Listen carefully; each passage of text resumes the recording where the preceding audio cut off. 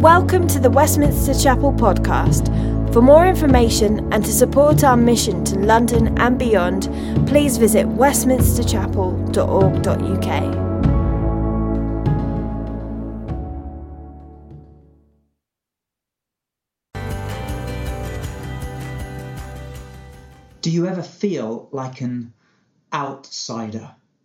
The cliche image that comes to my mind would be of an orphan, kind of in rags, dishevelled, walking along a street. It's dusk and they are looking in at a wealthy family in a beautiful home, and it looks like they're having great joy and fun together around a wonderful, luxurious meal. And it's the other side of the glass, and the orphan finds himself on the wrong side. Maybe the experience for you is in your workplace, and you're not your boss's favourite. He's got his sort of inner sanctum, his favourite team, him or her, and you're not in it. You're an outsider to that. Or maybe it was or is part of your education, the classroom. You weren't one of the cool kids. You were never in the kind of cool gang and all of that. Whatever it is, there's this sense that you just don't feel like you belong. Hi, my name is Howard.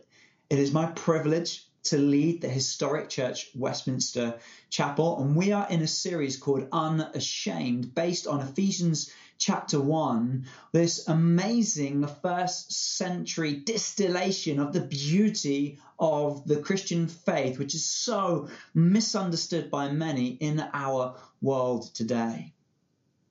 This outsider syndrome is so common for many people. This sense of not being good enough and therefore feeling excluded and unwanted. And that can be true for a lot of people because of their experiences in the past and in the present, which make them feel like they don't fit in, they're not welcomed, or not good enough to be welcomed by others. But actually, I think it's more pervasive than that. It's not just the experience of some. I want to argue that it is the existential experience of every single human being that's ever lived. In many ways, there is a deep desire or longing inside each of us for something more. And all the best bits of this world, all the wonderful things that bring joy and delight to us, they're about sort of tantalizing teaser trailers to something beyond, that they're a signpost to something more. If you like, they're the grey, shadowy pencil sketch of a glorious, fully coloured oil painting, that they're a clue to something. And there are moments, maybe minutes, or we can feel as we enjoy these things that we're transported to this other world. It can be in the embrace of a loved one. It can be in being the recipient of a random act of kindness from a stranger. It can be listening to Handel's Messiah played by a wonderful orchestra coming together in unison. It could be watching the brilliant musical Les Miserables at the theatre, just being transported beyond to this other world that's glorious, that's taken me there for a few moments, like you're in a dream, only that you wake up and you realise it was just mere illusion, just momentary, just disappointment that's not fully real. The brilliant Professor C.S. Lewis, author of the Chronicles of Narnia, himself an atheist who became a believer. He is brilliant, by the way. I would encourage you to read him. Start with the book Mere Christianity. In just an incredible sermon called The Weight of Glory, he's describing this experience. He says this: "Now we wake to find that it is no such thing. We have been mere spectators. Beauty has smiled, but not to welcome us. Her face was turned in our direction, but not to see us. We have not been accepted, welcomed, or taken into the dance." He describes this resulting in a kind of painful sense of pining for something more.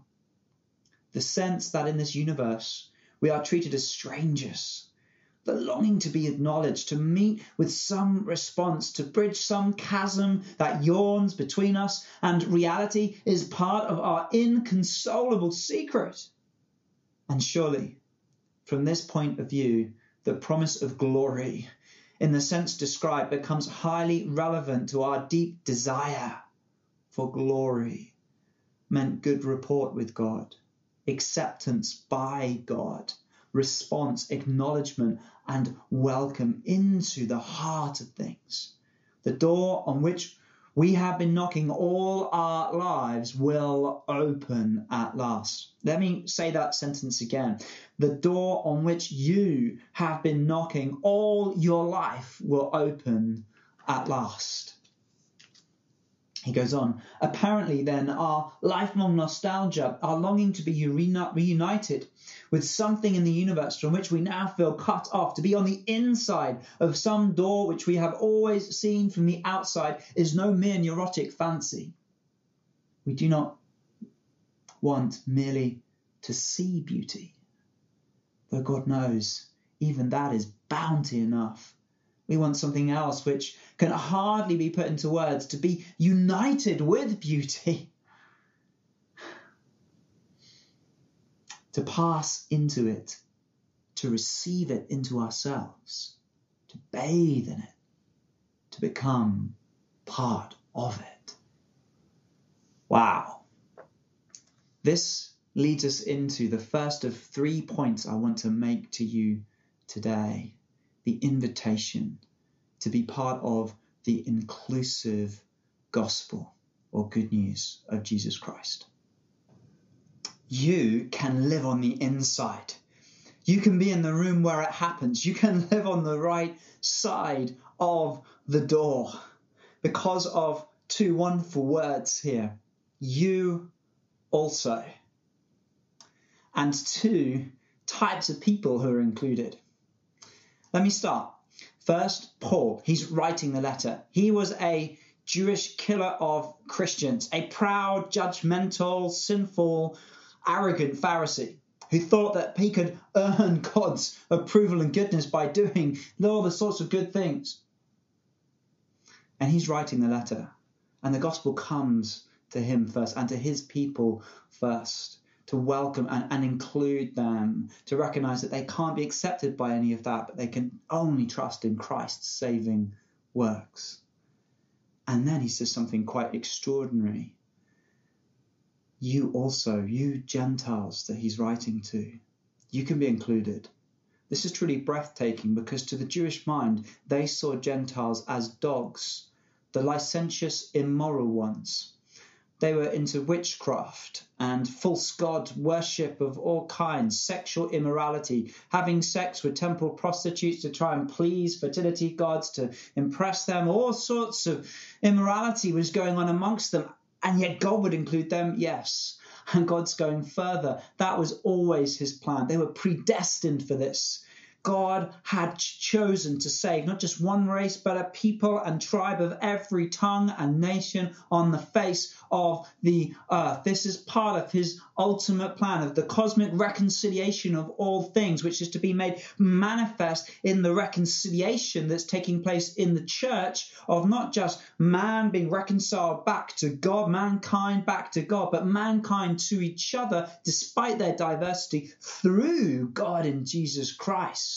That's why there's just no place for any forms of racism or division in the life of the church. We're both included, welcomed in, not because of any past goodness or badness or anything, only because of the works of Jesus Christ. We're not trusting in our own works to save us. We're trusting only in God's works. And these two come together.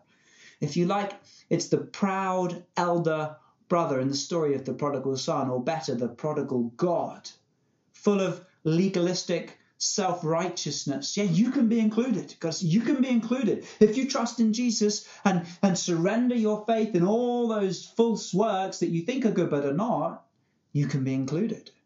And then the prodigal son himself, who's gone off in licentious, wild living, squandering, wants his father dead, turns his back on him, like turning back on God and doing whatever he wants with his life. Yeah, you can be welcomed back in too. And the moment that you come to your senses and you trust in Jesus Christ, you can be brought in, and the two together will become one, this beautiful family of God. And you go from being an outsider, excluded, to being included, to being part of the beloved family of God. And this silences shame, because you're included, you're wanted. Where it matters most, you belong to God himself, and you're part of his family now. This is wonderful. And so whether there are moments in your earthly existence where you feel like you're excluded, that you're on the outside, whether it's at work or in your community around you or whatever's going on, you can take confidence and strength and say, I can live with that exclusion because I'm included where it matters most.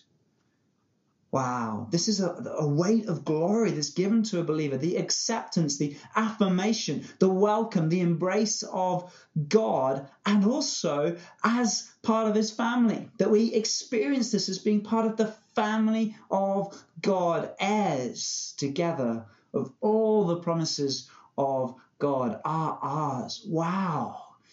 You're on the inside. If you've got faith in Jesus, you are on the inside. Take courage in that. Give thanks to God for that. Point number 2 is the true gospel. The good news is capital T, truth. Verse 13 calls it the word of truth. It's truth serum for shame's poison. We believe so many lies, so many of shame's lies. And I believe we give them more weight than they're due because there is an underlying foundation of lies we've believed about the very nature of truth that have infiltrated us, that we would undermine the truth of God's word. It's the postmodern invasion, this infiltration, to say that truth is relative and therefore biblical truth is relative, to make us question its trustworthiness, its strength, its robustness, to rely upon and truly believe. Postmodernism is a little bit like the children's game Join the Dots. The dots are the facts and they're numbered. And the meaning is how those dots are joined together. And so there's number 1, number 2. And you could have other forms of meaning, but postmodernism simply says join those dots up however you like. Doesn't matter how they're numbered. Number them yourself or don't number them at all. The way they all connect, that's for you to determine. You are the ultimate determiner of meaning, of, therefore, truth itself. I used to think that. I kind of was like a sponge put in this dirty puddle of a postmodern culture and absorbed that way of thinking as a non-Christian. And in my journey to faith and being exposed to believers, I ended up writing a letter to a very well-known evangelist, and it's recorded in this book. As I make my journey in life, I have found many truths through my experiences. And in this sense, I am slowly building myself a center, has no limits or boundaries. At least in this view, this is the view I would like to adopt. Unfortunately, my faith in this belief system is sometimes undermined. I have nothing greater than myself from which to draw strength, yet this implicitly seems right. This postmodernism puts a crushing weight of pressure on an individual to be the person who decides truth. And in our moments where we're not being extremely arrogant, we have to recognize that we don't have the experience, the skills, the qualifications to take that role. Many of us then will turn to other groups, often of human beings outside ourselves, to try and shore up and robust our thinking about what is and isn't true. And many would turn in those instances to science. But science never makes the claim to be the ultimate arbiter of truth. It would say that it can't make moral judgments or aesthetic judgments. It can't tell you what to do with its discoveries, like nuclear, whether you should make nuclear weapons of mass destruction or make nuclear alternative energy sources and so on. In fact, science, because it's a human discipline, is flawed as an establisher of truth. That's been shown in all sorts of different ways, and there are many articles out there that you can look at. Here's just a few. The bottom one here is from the BBC.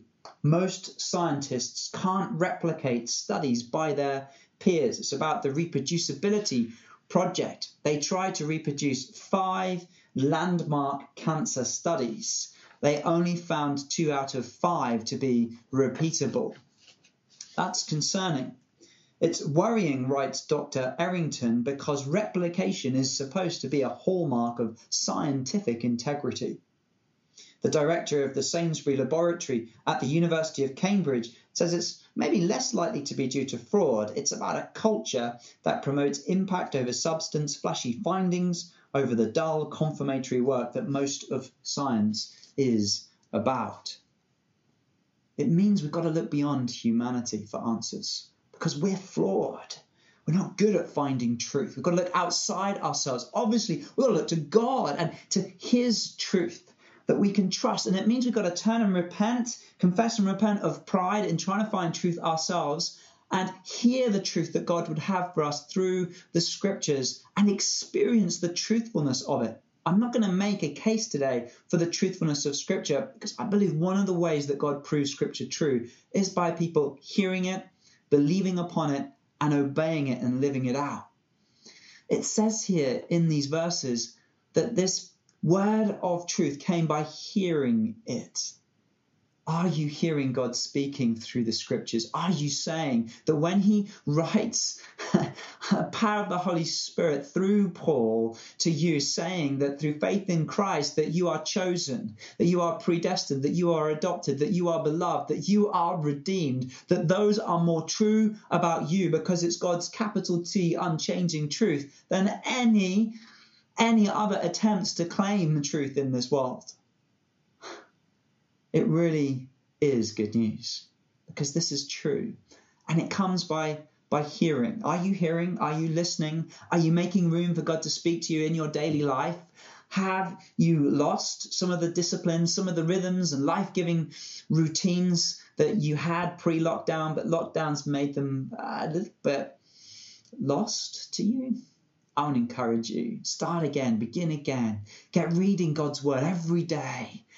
Trust him and listen to his truth to speak to you, to transform you. It really is true. Don't let yourself soak in the puddle of postmodern, relativistic, little t truth. No, wring all of that out and let yourself soak in the glorious reservoir of life that is God's truth.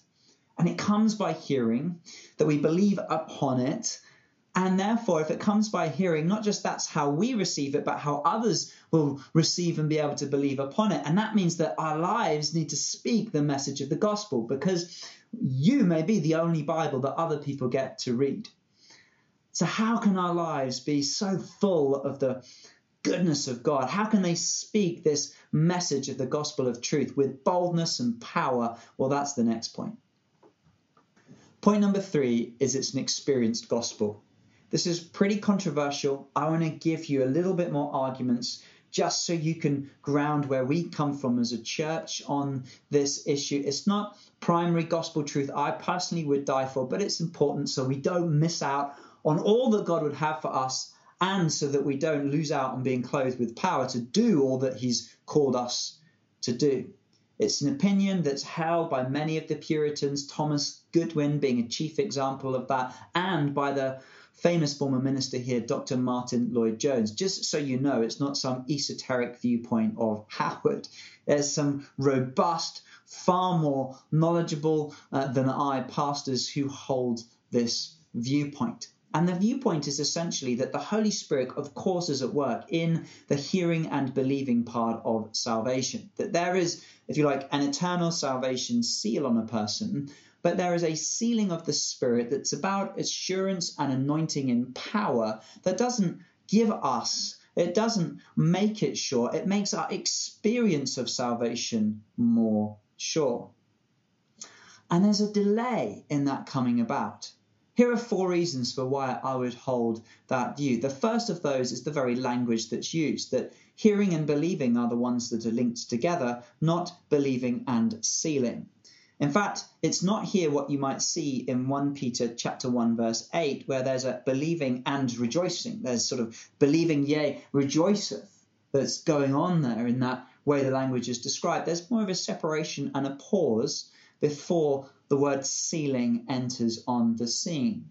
and having believed and after believing, then the sealing happens. That's the suggestion. It's not certain, but it's strengthened by point number 2, that the Holy Spirit is called the Holy Spirit of promise. It's quite significant, the promised Holy Spirit.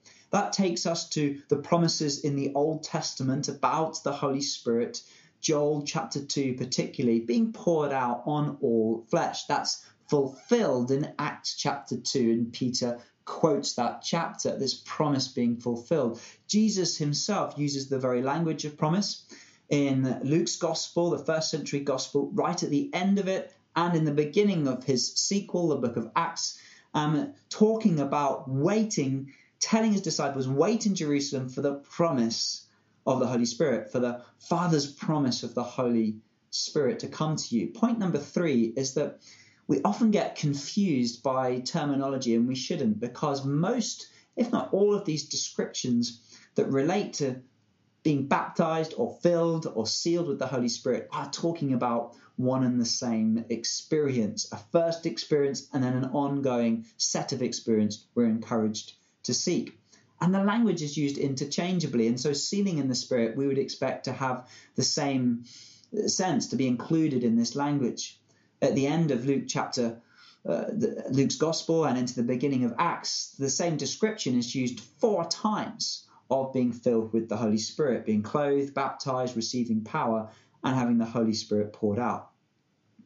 The 4th reason is the very context of Ephesians. The whole letter, it's about God's ultimate purpose. Chapter 1, verse 10, the cosmic reconciliation of all things made known to us and made visible through the church, the coming together of Jew and Gentile. We've noted the context of you also, Gentiles being included. So I think a parallel passage for us to read along with this section would be Acts chapter 10. And a dream that was given to Peter 3 times to help him understand that God wanted to include the Gentiles in his plan of salvation. And so Peter is called to go to a Roman pagan Gentile soldier, Cornelius, to preach the gospel to them. And as he does so, they are filled with the Holy Spirit. As they believe, the Holy Spirit falls on them. They are amazed at this. The gift of the Holy Spirit has been poured out even on the Gentiles. And what happens? They speak in tongues and they extol God. And this becomes the sign later in Acts chapter 15 that the Gentiles truly are included because they've experienced this sealing of the Holy Spirit that we ourselves experienced at Pentecost. That's why I think there is something more for every one of us to pursue.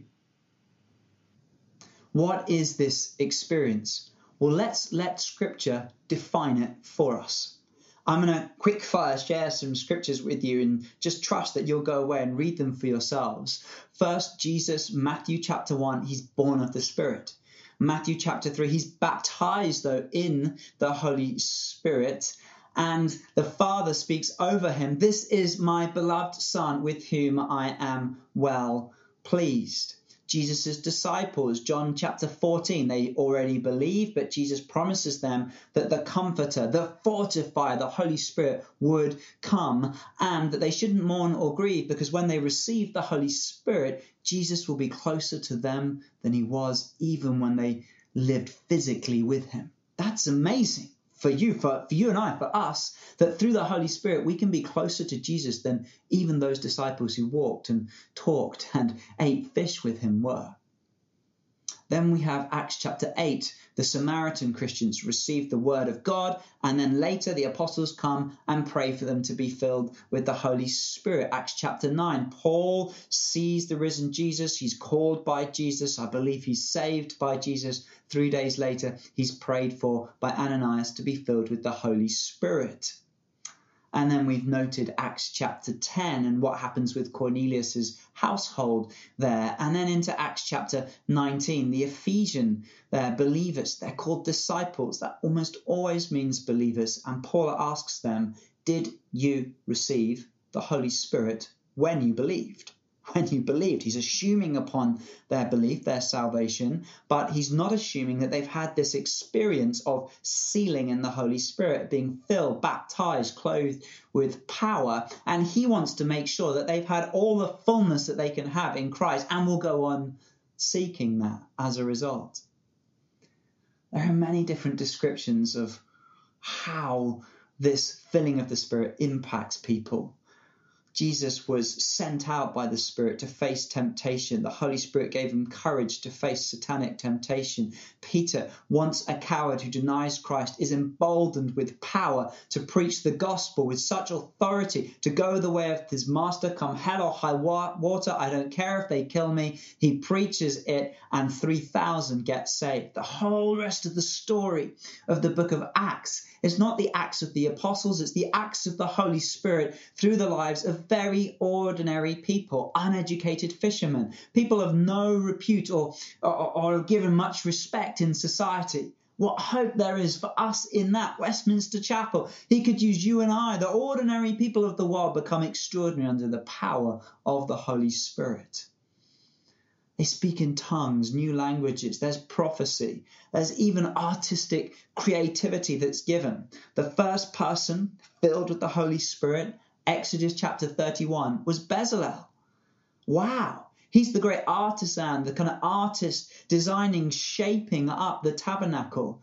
God empowers people for kingdom impact. It's not just sort of in this small sphere of the church. It's the whole kingdom that God wants to give us assurance and anointing and power to bring his good news to. So many ways that people experience this, that we see in Scripture and that we've seen in our own experience as a church and as a movement, that yes, people fall down, but people also cry. People sit still and just soak in a deep sense of God's love for them. Some people shake, some people laugh, it's just great joy. Others are emboldened in moments to do things for the glory of God. There's no precise definition. We're just called to seek him, believing that God knows exactly what experience of him that we need. There are many examples from history that can encourage us. Lloyd Jones, in his phenomenal sermons on the book of Ephesians, he lists a few. Jonathan Edwards, also known as America's greatest historian, describes a wonderful experience where he's out in the woods and he's so moved by a vision of Jesus, his excellency, love and glory, that for about an hour he's in a flood of joyful, moving tears. Or there's Wesley, who wasn't converted, I believe, when he says he felt his heart strangely warm, but was actually being filled with the Holy Spirit. There's an inner warming of God's love to us. D.L. Moody describes such an experience of God's love for him that he had to ask God to stay his hand. And from that moment, that sealing baptism experience that Moody had, his ministry was just supersized and enlarged by the anointing and power of God. God just doesn't want to stop at you knowing ideas about him. He wants you to experience the full reality of him. Perhaps the best summary of this comes from Romans chapter 5, verse 5. And hope does not put us to shame, because God's love has been poured into our hearts through the Holy Spirit, who has been given to us as a guarantee, as a down payment, to give us absolute assurance of our adoption, that we are heirs, that we will get everything. If you like Jesus' baptism in the Holy Spirit, this sealing, it can also be ours as believers. That Jesus' authentication, his stamping, sealing with anointing, authority and power as the Son of God, it can be ours. It can be yours as a child of God. How do we receive the Holy Spirit? How do you seek this sealing? Well, the Holy Spirit is sovereign and he does go where he wills, but God has given us clues of how to seek him out. In John chapter 7, verse 37, Jesus said, "If anyone thirsts, let him come to me and drink. Whoever believes in me, as the scripture has said, out of his heart will flow rivers of living water."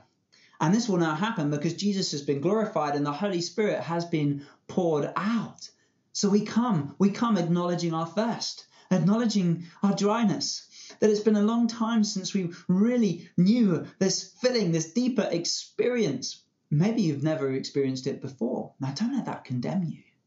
That doesn't mean you're anything less than anybody else. Let it stir you to press in that there is more for you to experience and enjoy of God. We must acknowledge our thirst and then come to Jesus. Come to Jesus.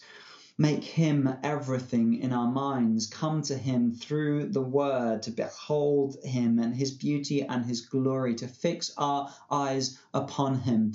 And in doing so, we must add Luke chapter 11, verse 13. How much more will your heavenly Father, the greatest Father in the world, pour out the Holy Spirit on those who ask him? We must pray. We must pray. We must pray. Yes, on our own individually, maybe with a few key friends in our life groups, but hey, we must pray in the way that the early church prayed, that led in time to Pentecost coming, 120 together in unison. Yes, they were different, diverse. Maybe they would have preferred to pray in different ways in their own time and agendas, but they sacrificed all of that to be together so that they could have one voice crying out in unison. In the words of Thomas Goodwin, to sue God for the Holy Spirit, to plead upon his promises in importune ways. God, do, Lord, what you promised that you would do, as cheeky children of God, saying to God, come amongst us, we need you, we're hungry for you to move. Don't allow for any possibility that through your busyness or your indifference or your preference to pray in other ways to cause a sense of division and lack of togetherness that might stop the Holy Spirit from coming upon us and blessing our unity and togetherness and pouring out his Spirit. Join us to pray. 10:30 every Sunday. Make it a priority. Be with us. Make every effort to be with us. Romans chapter 12, verse 12, to pray at 12 minutes past 12 every Monday. I plead with you, church, if we want to see lives transformed, if we want to see revival, if we want to see God glorified in this city, we must cry out to him to be clothed with power. I should say as well that the Holy Spirit is a holy Spirit. And that means, therefore, that we must confess and repent of any sins that would grieve him, that would keep him away, that would push him away, rather than inviting him down through our confession and repentance. Bitterness, unforgiveness, our pride, its horrible stinkiness of our sin. And God will find us so irresistible. We will become like dry tinder for the flames of the Holy Spirit to come upon, and we will burn for his glory. And the whole city of London will come and watch us burn as a holy boldness comes upon us. Yes, individually, wherever we are, in all sorts of different types of work that we do, but collectively and together. Oh, wow. I tell you, we're going to see God move. The Holy Spirit is coming and he is stirring Westminster Chapel to seek him like never, ever before. We're on the inside now. And we haven't just been brought into the hallway. We're right in the heart of God's most holy place, with our heads on his bosom, experiencing his embrace through the cross. We are so loved. You are so loved. And the outpouring of the Holy Spirit makes that more real than ever to us, that we are afraid of nothing and no one, that we live with a holy, joyful fear of God in our hearts that seeks us, that stirs us to do extraordinary things for him. Oh, Father, Son, and Holy Spirit, thank you for our salvation. Thank you that we've heard, many of us, and we have believed. Help all those who are hearing for the first time to take that next step to believe upon you and to be saved.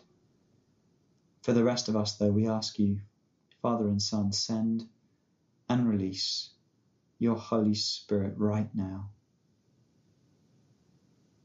Come and fill our hearts with your love. Seal us up with authority and assurance and empowerment. Help us to know how precious we are to you.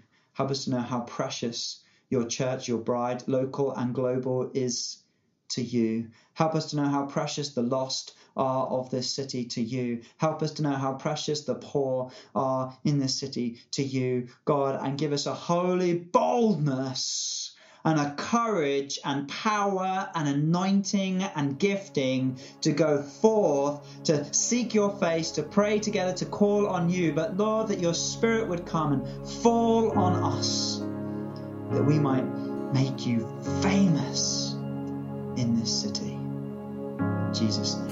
Amen.